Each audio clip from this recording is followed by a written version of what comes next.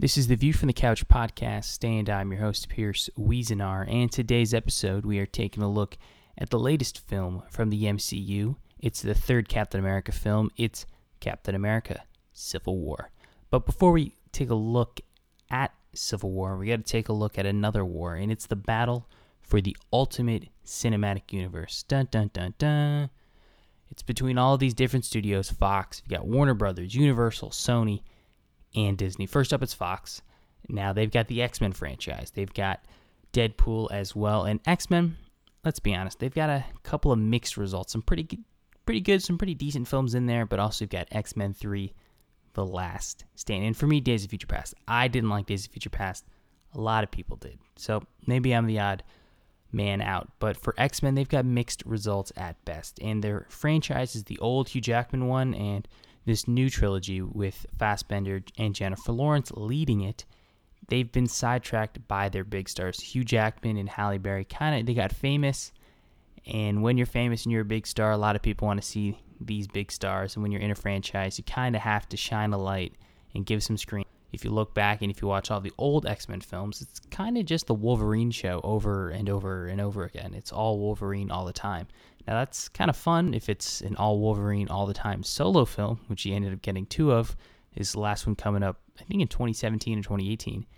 But when it's the overall X-Men show, it kind of is frustrating and disappointing to see just one guy being used in representing pretty much an entire team, an entire universe. And that's kind of disappointing as well. And in the new one, Jennifer Lawrence, she's talented. She's great. She is actually, Oscar award winning. She knows what she's doing. But she kind of got famous at the wrong time for this franchise. Her Katniss Everdeen, which was amazing, does make it a little difficult when her character kind of sidetracks everything and forces her way into becoming the big star and gets a lot of screen time that if you are a fan of the comics or if you just want to see other people kind of do other things, kind of makes you scratch your head and wonder, why is Mystique just happening to be everywhere? And then you say, oh, wow, it's Jennifer Lawrence, and her star power kind of necessitates, that's the word, makes it necessary for her to be everywhere. And that's kind of disappointing as well. But they've got Deadpool. It's in its infancy, but it's already breaking some records with VOD sales and on-demand sales, on-demand sales, iTunes sales. Everyone wants more of Deadpool, and that's a good thing. So it's a little early to tell how big and how awesome Deadpool can get, but hopefully Fox might take this in a little bit of a different direction than the X-Men, but I'm sure X-Men and Deadpool are eventually going to cross over sooner rather than later. But for Fox, they also had Fantastic Four, and that was a colossal disaster. Just the less about that said, the better. And with Warner Brothers, they've got DC. Talk about the less said about it, the more. The more, it's unbelievable. DC, how do you screw up DC? Well, you make Batman v Superman. It flopped. And as well as Man vs. Steel before that. Batman v Superman, when you come out in the theaters, what happens is you make most of your money in the first 3 weeks that you're out. Now, obviously, you're going to make the most money the first weekend. That's why first weekend box office numbers are such a big deal. And when you have a 70% decline in box office revenue from the first week to the second week, it kind of tells you all you need to know about how lukewarm at best the general audiences are for the product you're giving out. And Man of Steel was tepid response. Some people really liked it. Other people were kind of bored and frustrated by the big banging, epic, grand punch 'em up finale between Zod and the title character, the Man of Steel. And while you did have some really interesting character growth and some really interesting moments when it comes to storytelling and performances, mainly by Kevin Costner as well, it felt like we never really got to know who Superman really was. We had to do a lot of good investigation with other characters, but I feel like I never really got to know what Superman is all about. And in Man of Steel, and when in Batman v Superman, it really shows how they really don't have a grasp on Superman, how he's the biggest dude out there, and they really don't know what to do with him when he has, I think it was reported he's got 48 lines or less than 50 lines in a movie that he shares the name of. That's unbelievable. That is unbelievable. unbelievable how the biggest dude in comics doesn't even get enough lines. He has like 10 minutes of screen time in his own movie. He gets totally sidelined by Batman, and Batman's the biggest dude in comic book movies, and so it would make sense for him to get a lot of screen time. But when it's Batman v Superman, it really just ended up being Batman and a little bit of Superman, and that's very disappointing. And talk about disappointment, you have the Flash director leaving a couple of days before Civil War comes out. And for DC and Warner Brothers, all you want is good news. You don't want to have a director leaving due to creative differences. And then the Aquaman director, he almost left as well, but kind of saved the day by putting out a good tweet, trying to put out that fire, saying that no, he's still attached to the product. He still likes Aquaman, still trying to get this film out. But for having a director almost leaving, a director leaving, and having Batman and Superman flopping as well, all of their eggs when it comes to goodwill is going to be put in the basket. That is Suicide Squad coming out in August. But even with Suicide Squad coming out in August, it was a well-known fact that a couple of months ago, that they had to do reshoots to try to, in a response to the general audiences loving their Queen cut trailer to Bohemian Rhapsody. A lot of people are saying they were doing reshoots because they wanted to add some funny bits to the film, because all of the comedy bits in the trailer are all of the comedy bits in the film.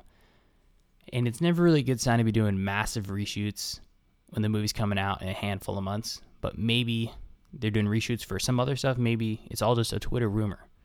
But reshoots this late in the game for such a big monetary investment, if you're going to try to save a film, spend as much cash as you possibly can. And it looks like Warner Brothers, they really do care about the product. They're doing the best that they can when it comes to trying to make this something that fits their creative vision, as well as trying to give something that the audience wants.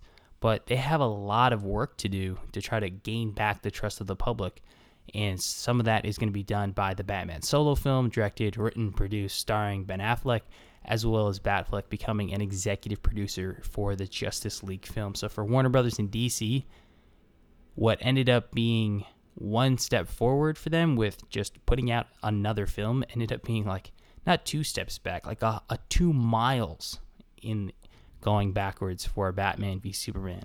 The film just made no sense. I did an episode podcast about it. If you want to listen to that, go right on ahead. But moving on down the line, we've got Universal. They've got their own cinematic universe. Yes, Universal.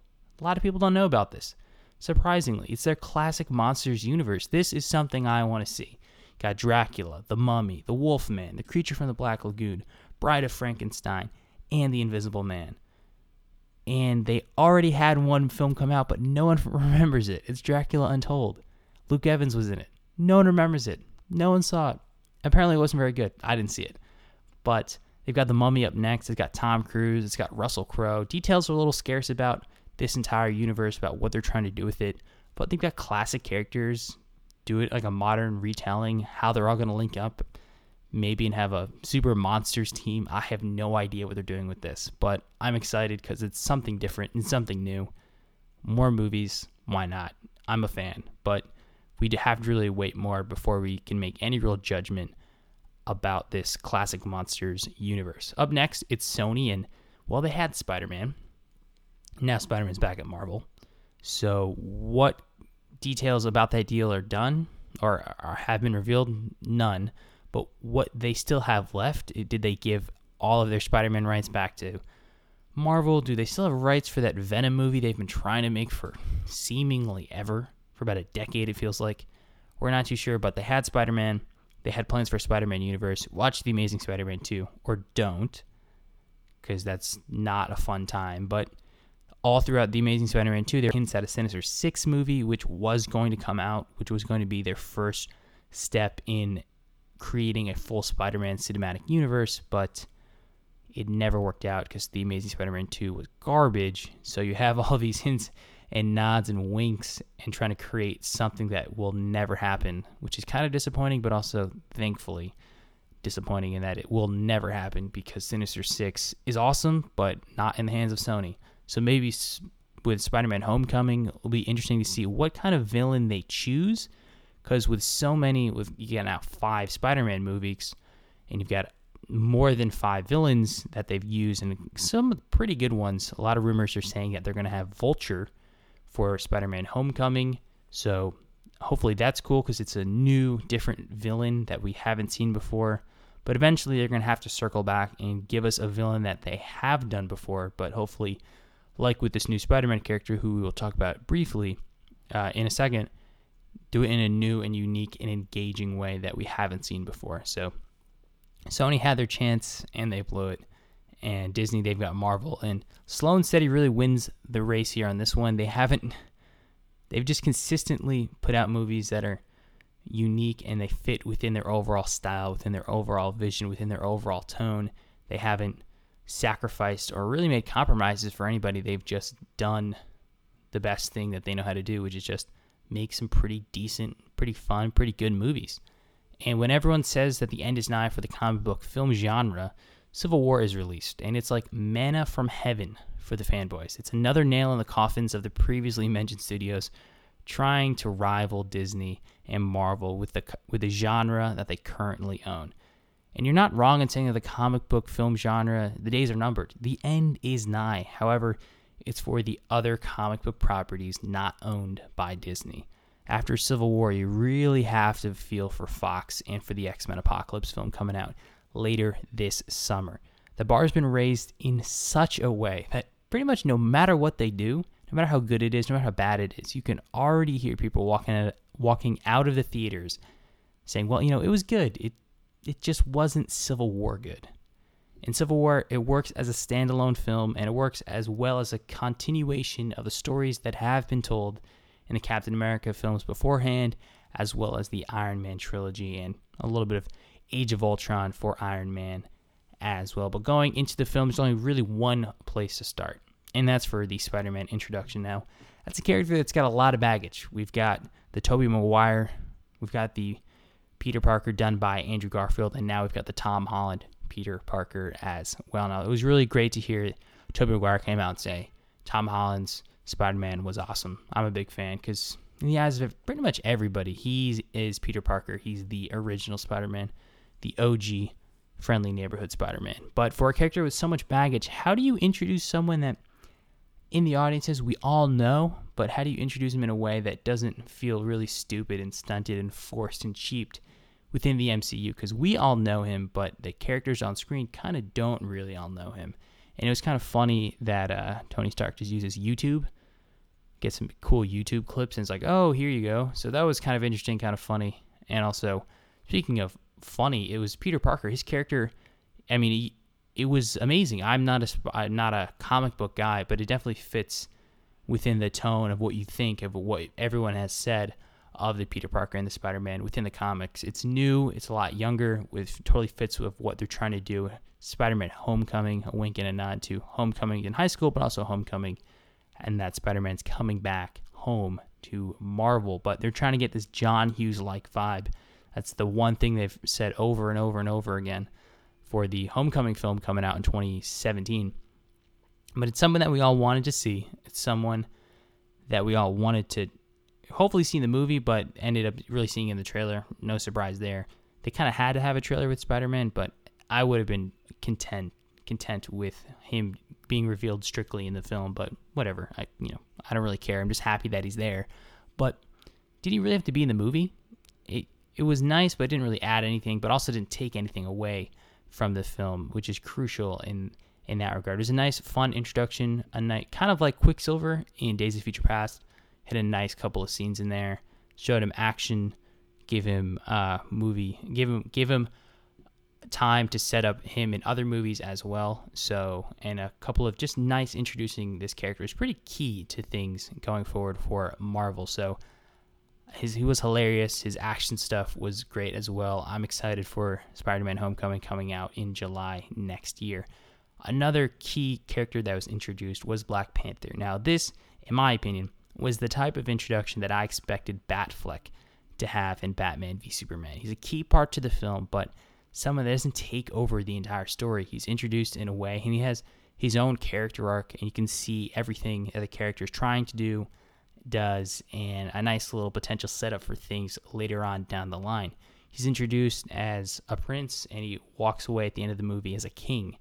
And the search for revenge and trying to avenge his father's death, and the film totally ends with him going a complete 180 in that was on the hunt to try to kill the Winter Soldier, and now he's housing and helping out Cap and Bucky at the end of the film in their little post-credit sequence as well. Now, the film does enough to give an overall picture of kind of who T'Challa is. He's a little hot-headed, but he's got some cold blood within there as well. And so you know who he is as a person. We know who he is as Black Panther. We get to see a little bit of the Black Panther suit. You get to see him as an action. So it was a nice introduction that leaves us wanting more for his own solo film. And like Spider-Man, his introduction isn't cheap. It isn't forced. It doesn't stunt the overall story that the film's trying to tell, as Black Panther is kind of, you could argue, the right-hand man for Iron Man in this film on Team Iron Man. Now, the film found a way to overcome the problems that plagued Age of Ultron in this department. Now, you're introducing things in a way that doesn't feel cheap. You're setting up things for future films that doesn't cost the overall story of this film. And that was something that for Civil War, now while it is obviously it is a Captain America film, it's kind of like Avengers 2.5 as well, because there are certainly things within this film that are things that cost, or the things that have affect the overall Marvel Cinematic Universe as well. And the final introduction of the new character was Captain Zemo. Well, in the characters, in the comics, he's Captain Zemo, but here he's just Helmut Zemo. And that was awesome. He kind of is a new villain, and he's a new villain that isn't like the old villains. The legacy of Marvel's past villains have all been, aside from Loki, have all been absolutely terrible. They all die. They're all the same. They all want power. They all want to take over the world for the same reason that power is fun, and taking over the world is what you do when you have so many of these powers, or you have a really cool suit. And that's really frustrating. It's old.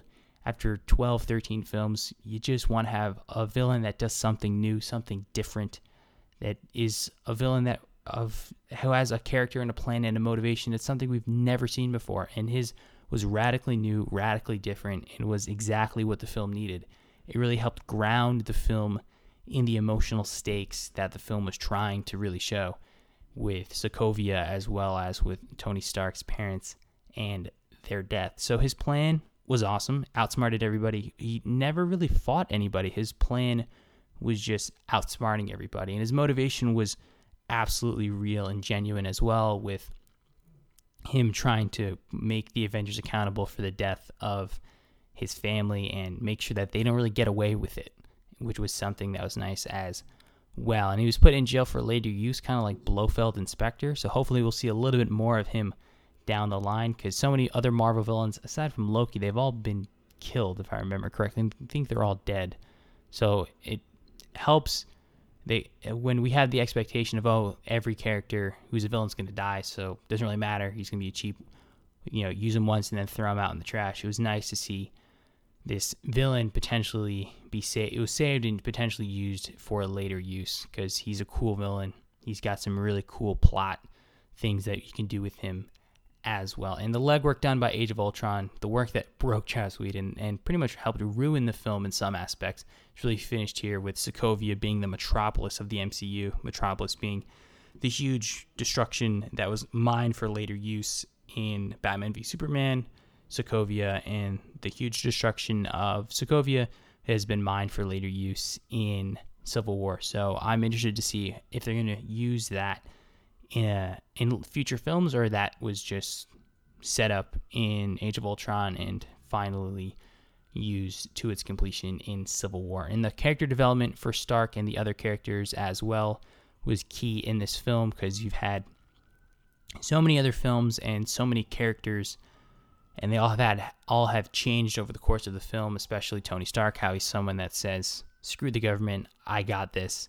And then in Age of Ultron, you see him try to do everything on his own, totally blows up in his face, and it makes sense for him to try to put faith in a broken system, because his hands obviously can't keep the world safe. And then for Chris Evans, he's the shining star of the MCU. A real conclusion to the Captain America trilogy. Starts out as a literal propaganda tool, and he ends the film as a fugitive in hiding against the government.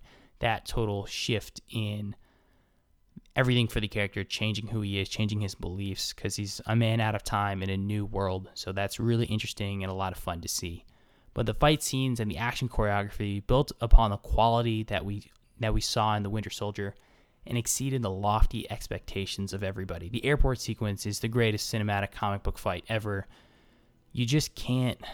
It's really disappointing, as I said before. It's going to be very difficult for the upcoming X-Men Apocalypse really to find a way to make it better, because you do have very comic booky things with some of their interactions, but it's all clean. It's all done in a way where you don't really have to work, or you're not wondering what a certain character is doing, where they are in relation to other characters, and how they found a way for each team to kind of utilize their powers together, use the strengths and the weaknesses of certain characters against the strengths and weaknesses of other characters. A very cool blend that you saw each team and each kind of powered couple use within the overall huge action set piece at the airport. You got Giant Man, that was awesome. You had Spider-Man showing up everywhere, and then with him kind of defeating Bucky and Sam Wilson the Falcon, that was awesome as well. And then you have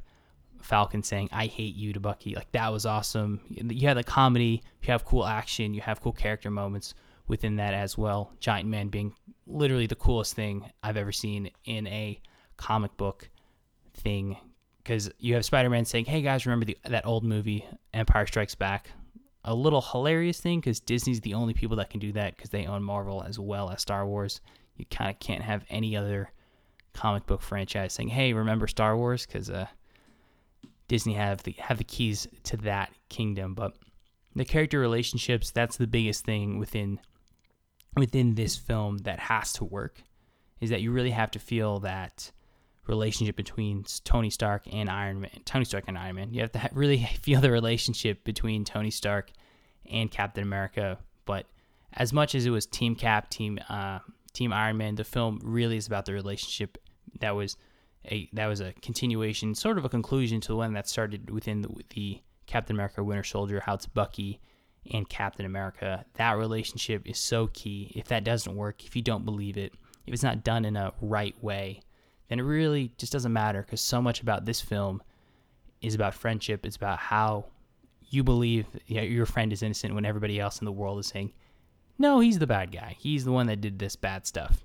So in this film that has the biggest cast of characters in a Marvel film, the film found a way to give every single character their own little moment. No matter how big, no matter how small, everyone had their own moment to shine in the sun. Whether you're an Ant-Man fan, you got to have Giant Man. If you're a Spider-Man fan, you got to have the pretty cool Spider-Man sequences within the action thing as well. I mean, everyone got their own moment. If you're a Hawkeye fan, you got to have Hawkeye and Ant-Man.